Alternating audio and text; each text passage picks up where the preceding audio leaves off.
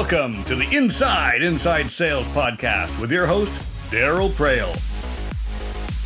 Join us every week as we interview industry leaders and experts to uncover the ways they're finding sales success today. Tune in as Daryl brings you actionable strategies and tactics that can immediately increase your sales and success. All right, my friends, how are you doing today? My goodness. I'm feeling good, which is really interesting because I personally have been going through some seriously stressful times as I juggle all that I do in my job. It is crazy. How about you? You going through some stressful times? I mean, all of 2020 has been stressful times, has it not? Oh, it's crazy. Who saw this one coming? Here are you. It's months after this whole process started. And we're still talking about it. My friend, this is nuts. Anyway, I've missed you. It's been like a week. It feels like more. I was thinking about what I wanted to talk about this week. And I kind of had in my head that it might be time to do a little more sharing. Now, I know you're sitting to yourself going, Prale, all you freaking do is share. Like you're the king of share. Like you overshare. I really want to hear more about your shtick. I don't want to hear about your wife. I don't want to hear about the challenges you have. I don't want to hear about how you used to sell photocopiers door to door. I've heard it, man. I've heard it. I'm tired of it. I get it. Let me give you a different share this time, okay? So over the past few months, many of you know my role has changed. Once upon a time, I was the Chief Marketing Officer here at VanillaSoft, but in the last few months, I've become the Chief Revenue Officer here, and that's caused that had hardship. Now you would think to yourself, hardship? Where's the hardship? That's pretty exciting, man. You've just become the CRO, like that's the pinnacle, and no less you did it from the marketing side, and you would be right, and that is exciting, and I am glad that I have been blessed and fortunate enough to have that experience. But the hardship comes not when you're given the job. The hardship comes when you have to actually execute. We all know that, right? We all know from personal experience the hard time is when you have to execute. So, looking back, I can share some of the things I did. And in my first 30 days on the job, what I had to do was I had to assess what I had. So I had kind of a 30, 60, 90-day plan, if you haven't heard me talk about this before. The first 30 days is going to be situation assessment, and make some decisions so I can move forward. The next 30 days is going to be, rip and replace, look at all the cadences, all the email, all the messages, all the scripts, all the value props, who's our ICP, what's our USP, who's our personas, and just overhaul everything. And then the final 30 days was going to be the massive training and rollout of all the staff to make sure they could adopt and adapt to execute. So 30, 60, 90, that was the plan. I had it blessed by the management team and everything else. But, in many regards, the hardest part was the first 30 days when you're trying to understand what it is you've inherited. So in that, I'm looking at people. Now, I've known them. They were in my company before, but now I'm critically analyzing them. I'm like, do you have the skills? Do you know how to sell? Do you know how to sell? Do you know how to open a question? Do you know how to ask an open-ended question? Do you know how to ask a closed-ended question? Do you know how to handle an objection? Do you know how to do discovery? Do you know how to do a challenger sale? Do you know how to do consultative selling? Do you know how to actually map your account? Who's the economic buyer? Who's the technical buyer? Who's the veto? Who's the champion, etc.? Do you have a sales methodology in mind? Is it MedPick? Is it something else? What are you doing? Can you grow the size of the deal? How do you handle competition? Are you relational, or what are you? Do you know how to ask the hard questions? So when you do all that, you're doing this so you don't understand, okay, I don't expect you to have all the answers, so what do you need? Oh, you need more sales skills. Maybe you need sales skills on starting a conversation. Maybe you need sales skills on closing a deal, right? But then you do this matrix going, because there's sales skills on the one axis on the matrix, but the other axis on the matrix is product skills. Do you know what our product physically does? And many of our reps did not have good understanding of that. So we had to bring in sales training. We partnered with some of the industry's best sales leaders, including Mark Hunter, to help us with some of the sales skills and others. We partnered with our own in-house corporate trainers to bring this in. We built a sales enablement crew, an entire team. We hired solution engineers to offload some of the technical burden that the account executives and the SDRs were facing so that we had a bigger team. This was overwhelming, cats, let me tell you. And every step along the way there, all I was doing was saying, does this person have what they need? And will they help me achieve my corporate goal? Because yeah, I'm at the pinnacle, but I can fall off this mountain really, really fast. And the next person will come in, and I know that. So the same time I'm having this conversation with my people, I know that they're looking at me, and between you and I, many of them are shitting bricks. Because it's like, oh my gosh, new sheriff in town. What if he doesn't like me? What if he actually decides to let me go? What if he decides I'm not part of NewCo? What if I just don't fit what he's looking for? What if that one time I told him he was an idiot, he remembers that and kicks my ass out of here? And then I've got other people from outside the organization saying, hey, congrats, you're looking for new people. You should check me out. I'm the best thing ever. So it's overwhelming.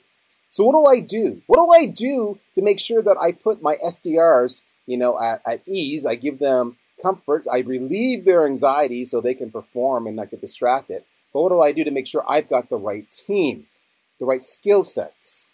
Well, that's a golden question, let me tell you. And I decided that I needed to bring an expert in to help us with that conversation. Somebody who understands all sides of the staffing equation. So sit back and relax. You're going to like today's conversation. I'm not going to teach you how to sell a damn thing. I'm going to teach you how to be a better employee, or how to get yourself the right job. Or if you're a leader, if you have a team, we're going to talk a little bit of shop for you too. Something for everybody. Who am I doing this with? I'm glad you asked. I thought you'd never ask. It is a repeat performance. I am so pleased to welcome back my good friend, Brian Smith. Brian, baby, how you doing, sir? It's been a long time since you've been on the show. Welcome back. What is up? Yeah, man, I'm so glad to be back, man. It's been cool to watch this thing grow. Super honored that you would even have me on in the early days. I'm sure I probably butchered it, so sorry about that. Give a little bit of redemption here. But, yeah, man, beautiful life, having some success in a career, and just excited to continue to share my story, man. Now, when we last met up with Brian, if you don't recall, go back and listen to the episode. It was fantastic. He was really honest and transparent, living the life of an AE. And he had a little girl who was new. And we were just talking in the green room before we went live. And that's not the case anymore. You don't just have, one little girl anymore, do you, Brian? You've got, I understand you might have another addition on the way. Is that the case? Yeah, I can't figure out if it's considered 1.5 right now, because I don't jump the gun and just like I have 2. That's a lot of stress in itself, right? So 1.5 right 1.5, soon to be 2. Well, congratulations. That is so exciting, man. You're living the life. I love it. All right. So, Brian, let's get some context out of here. Now, you're with Vendition, and you run partnerships there. But I love when I talk to you. Your title is like partners or partnerships, what have you. Like, dude, that's just a fancy word for an AE. I am a full cycle rep. So you do the SDR role, you do the AE role, you do the whole enchilada. For those who don't know about Vendition, all right, because I think it's contextual to today's conversation, can you kind of just give us a little blurb on what Vendition's all about? Yeah, I'd love to. Ultimately, man, we want to be the educational resource for SDRs. We really want to change how companies partake in hiring SDRs. What does it look like? What does an SDR really need to know? What type of information should they have before they get their first gig? Congratulations with your new CRO role. We can easily look at your resume and see that, hey, this guy probably can fit the bill. With an SDR, typically because it's considered quote unquote entry level role, a lot of times you can't look at a resume and see if they can fit the bill. And so that's where we come in to fill that gap in between the person who wants to get into the SDR role and also helping our partners feel comfortable in that person's background. So changing the game of how we hire sales development is how I like to say it. All right. So you're all about, the hiring and the development of SDRs specifically. So based on that, I thought you were the right guy to have this conversation. So I'm if it's okay with you, I'm going to go back in time to months ago when I was starting my CRO gig. And I want to drill down some questions on you that I think my audience will get a kick out of. And by the way, folks, you haven't done it yet. You know what I always say, but it's never more true with Brian Smith. Get on LinkedIn and follow him. He's I just love watching him. And, this guy, he hangs out with the who's who. I believe you were on a bus not too long ago, Brian. Would that be a fair statement? For those who don't know, maybe you can give them a little background on that little adventure you took. Yeah, man, it's crazy. I think if anything, you got to surround yourself with good people, honest people. That's why I'm having this conversation with Daryl. Good, honest, good person. Man, I was having dinner one night with a couple people, Scott Barker, Beck Holland, and Josh Braun, and I heard about the Flip the Script for. And Beck, as the great salesperson that she is, not just leader, great salesperson she is, she convinced me to convince my family to get on a bus with like a 12-hour notice. Basically across the country, across to Denver on a sales tour, and learned a lot. It was pretty fun, and I'd love to do it again. All right. So I told you this cat hangs out with the coolest, smartest people going. So there you go. So that's his pedigree. He lives your life, and he's part of the Cool Kids Club. I want to be him when I grow up. All right. So you've been on kind of all sides of the desk here. You've been that SDR, you're a full cycle AE, but now you're also sourcing AEs. You're helping build team. I got lots of questions. I'm trying to think, where do we want to start here? Let's start with this. If you're building a team today, you're a sales leader, an SDR leader. What are, based on what you've seen now, what makes a good team, what makes a less than good team? What are some of the tips you can give to these sales leaders that they should be looking for in an SDR candidate? And especially focus on some of the things that they might not have thought of. And for the SDRs who are not the team leaders, you're just the SDRs, listen to what they're saying, because hiring managers who look for these things that Brian's going to share are the people that you want to work for. All right, so that's where you should be listening. But again, I'm building a team out. Brian, what are some of the things that I should be considering as I'm building my team out in talent and skill in people? Yeah, for sure. I think there's a couple things you should be looking for, but let me give some context. I think the notion right now is to figure out things like, is a person hungry? Are they money motivated, right? To me, all of those things can come crashing down pretty quickly. I think you should be looking for a person that can be a great storyteller. I don't know if we're trying to figure out in interviews if a person can tell a good story, if they can provide value and share in a time where they can back up the information they're given with research and then tie it to the current need for the employer interviewer. So I think we need to look for people who are creative and are storytellers, and there's some ways that you can do that in an interview. So on the storytelling point, it's actually kind of interesting, because for those who are regular listeners, you may recall, those who just joined the podcast recently, you should know that a few months back, we had a wonderful episode focused explicitly on the art of telling a story and how it makes a dramatic difference. Think about even what we're doing here in today's conversation, right? We're telling a story about Brian's journey, Brian's family life, and how his own career has changed, and how he just hopped on a bus. All of that makes you relational, makes you relatable, and you just want to hear more from the individual. So storytelling is a great way to both establish a rapport, but it's also a fantastic way to speak to pains or issues or obstacles or challenges that your prospects may be facing, and how other clients whom you've helped tackled the problem. We all like a good story. We all like something that has, a lessons learned. Maybe there's a moral. Maybe there's a happy ending. Maybe there's not. But even when there's not a happy ending, there's still lessons learned. So storytelling makes it far more real than simply saying, yes, we can do that. No, we can't. Yes, that will happen. No, this won't. That's just kind of black and white, and the conversation is stilted and it stops. Storytelling keeps them hooked, keeps them engaged, keeps them leaning forward, keeps them actively listening. And that's what you want. You want them actively listening. You don't want them tuning you out. All right, that's my first question. We're going to take a break. We're going to go to commercial. We'll be back shortly. Don't go anywhere. Brian Smith and I are going to carry the conversation on about all things that you need to know if you're an SDR or a hiring manager when it comes to what you should have in skills and talents and resources. Stay tuned. We'll be right back. CRM was designed for managing relationships. Sales engagement is designed for starting them. Current stats indicate that sales reps only contact new leads about 50% of the time, make less than 2 attempts to contact them, and are only about 35% productive. CRM is the wrong tool to engage sales prospects. VanillaSoft is a sales engagement platform. It allows you to rapidly turn marketing qualified leads into sales qualified leads. According to user reviews, VanillaSoft will increase your pipeline and productivity by 3 times or more. Blow your quota out of the water. How? by ensuring each new sales lead is engaged within seconds, persistently, and with the cadence that is optimal for your prospects. Don't let your sales leads fall into a black hole. Take your lead engagement and sales qualification out of your CRM. Try VanillaSoft for free at vanillasoft.com.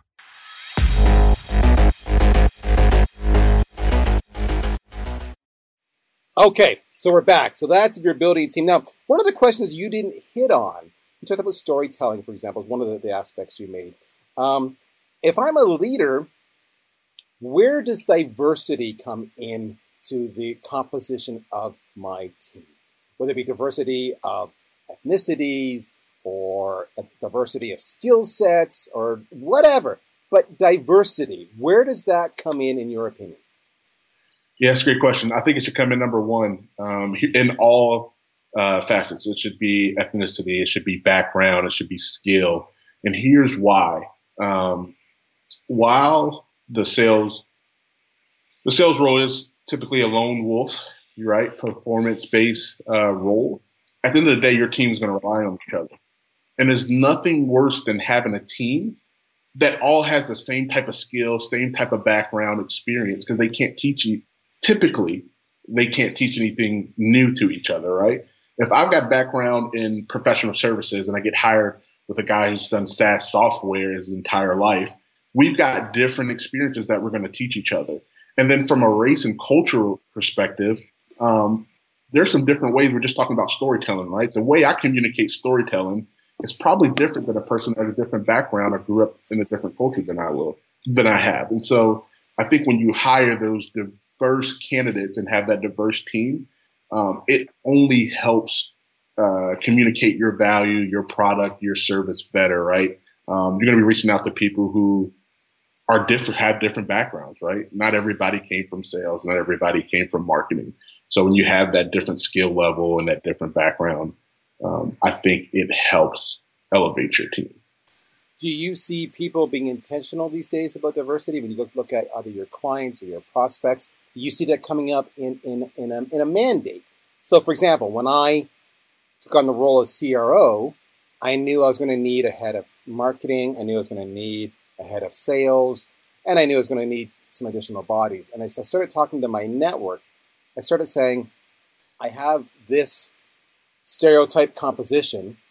I would really like to be exposed to other people with other skill sets, other backgrounds, other cultures, to round out my team and make us a better team. And when I asked that, not once did I get somebody saying, really, Prale? You're not just looking for the best person for the job? In other words, it was understood by at least my circle that, sometimes it's not the best person just on paper and skill sets. Sometimes it's those intangibles that they bring to the table. It gives you different points of view, different perspectives that makes you as a team and a whole stronger and better able to compete. I was thrilled to get that feedback, but are you hearing people ask and inquire about that? Yes and no. Yes, I think it's becoming a conversation. No, from the aspect, I think people are trying to figure out how to do it. I think we're in a place where people aren't sure how to do it. So yes, I think the conversation is happening, which is great. But now, just with anything, right, we've got to practice it. It's kind of a tangent, but we've got to rewrite the way our job descriptions look, right? Our job descriptions are written to attract a certain type of candidate, and that may not be a diverse candidate or a profile. All right, I got to ask you a question, because you have been on both sides of the equation, and now you're actively out there recruiting and evaluating talent. What do you, Brian Smith, look for in an SDR candidate? That's such a great question.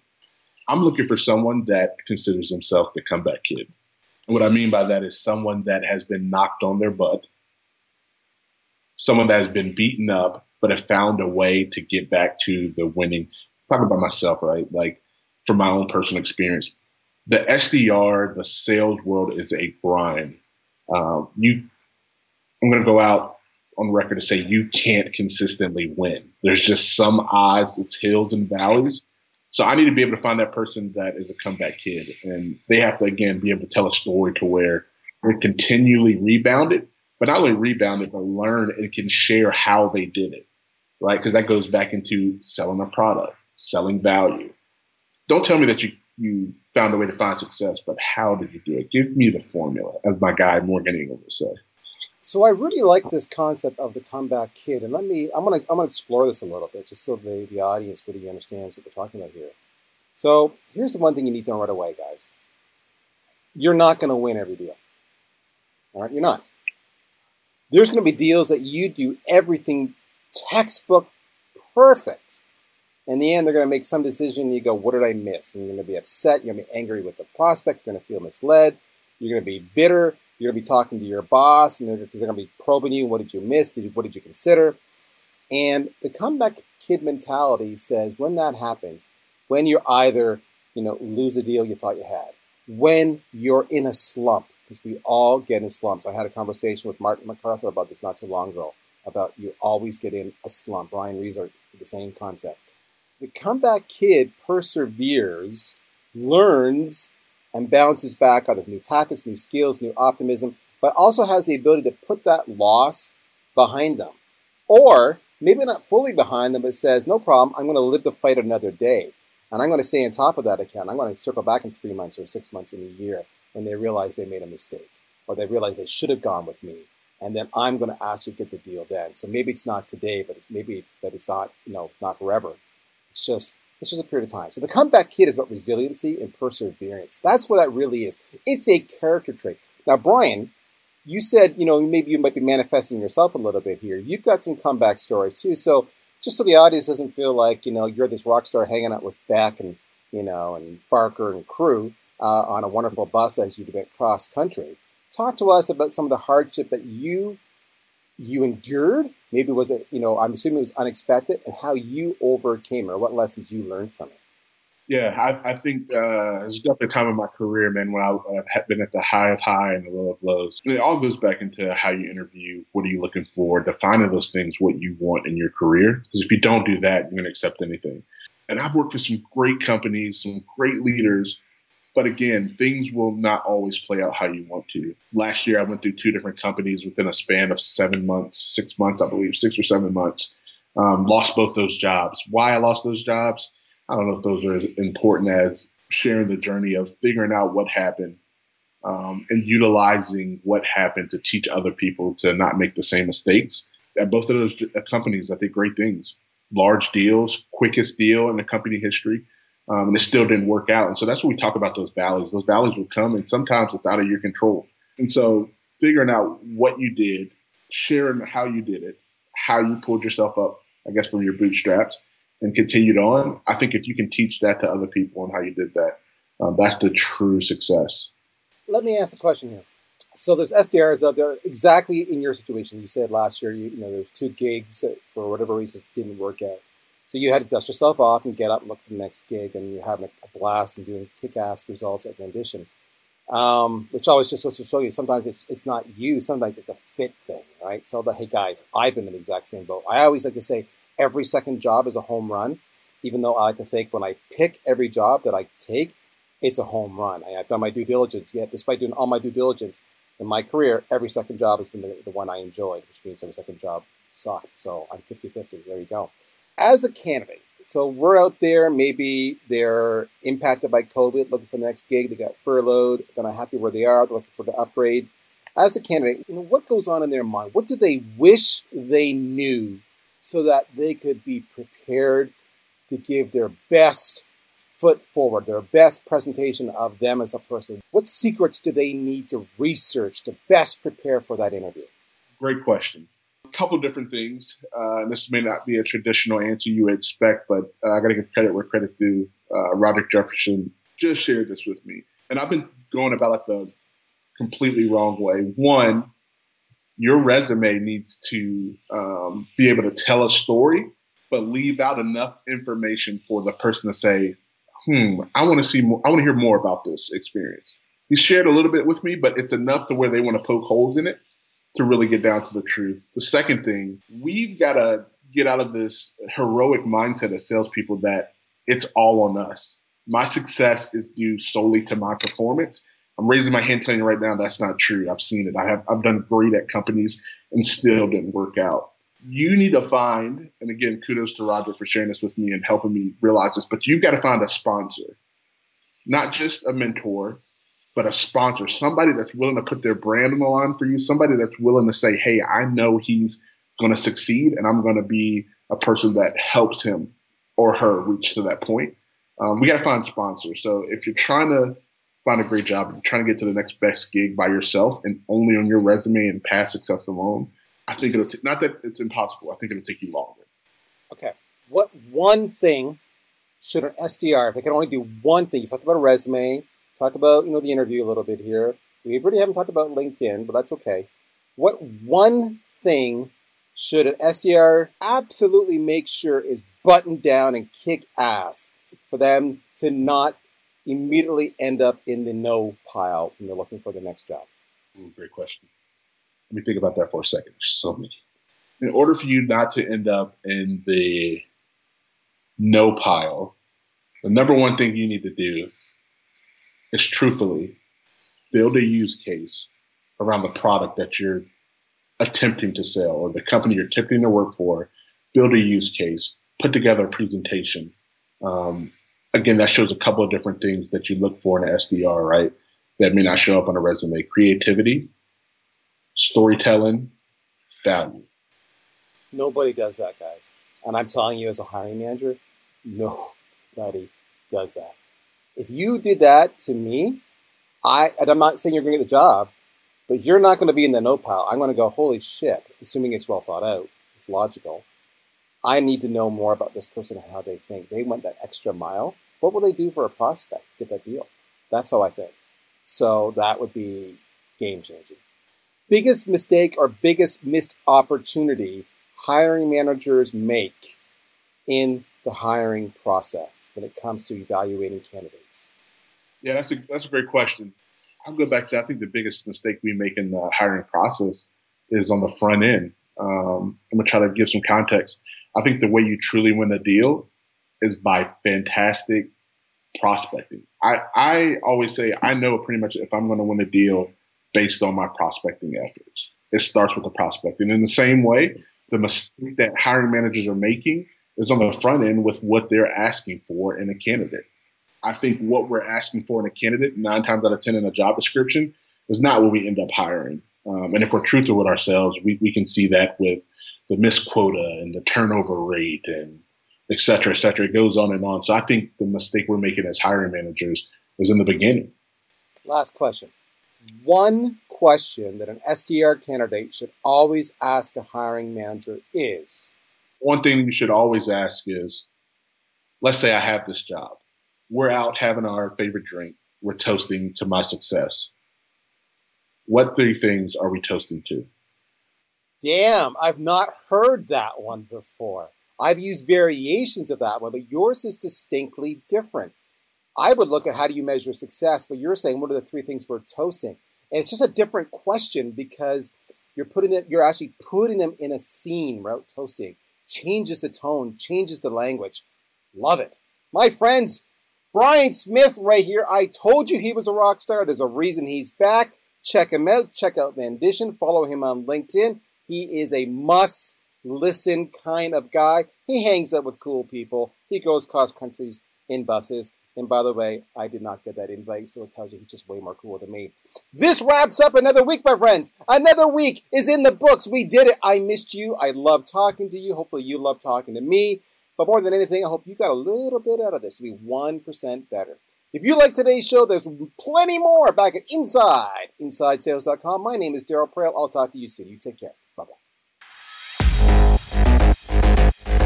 Thank you for listening to another episode of the Inside Sales Podcast with your host, Daryl Praill. We hope you enjoyed the show, and if you did, we would greatly appreciate you taking a moment to leave us a review on the platform you're listening to the show from today. Also, please feel free to share this program with your friends and colleagues. Thank you. Daryl will be back again next week.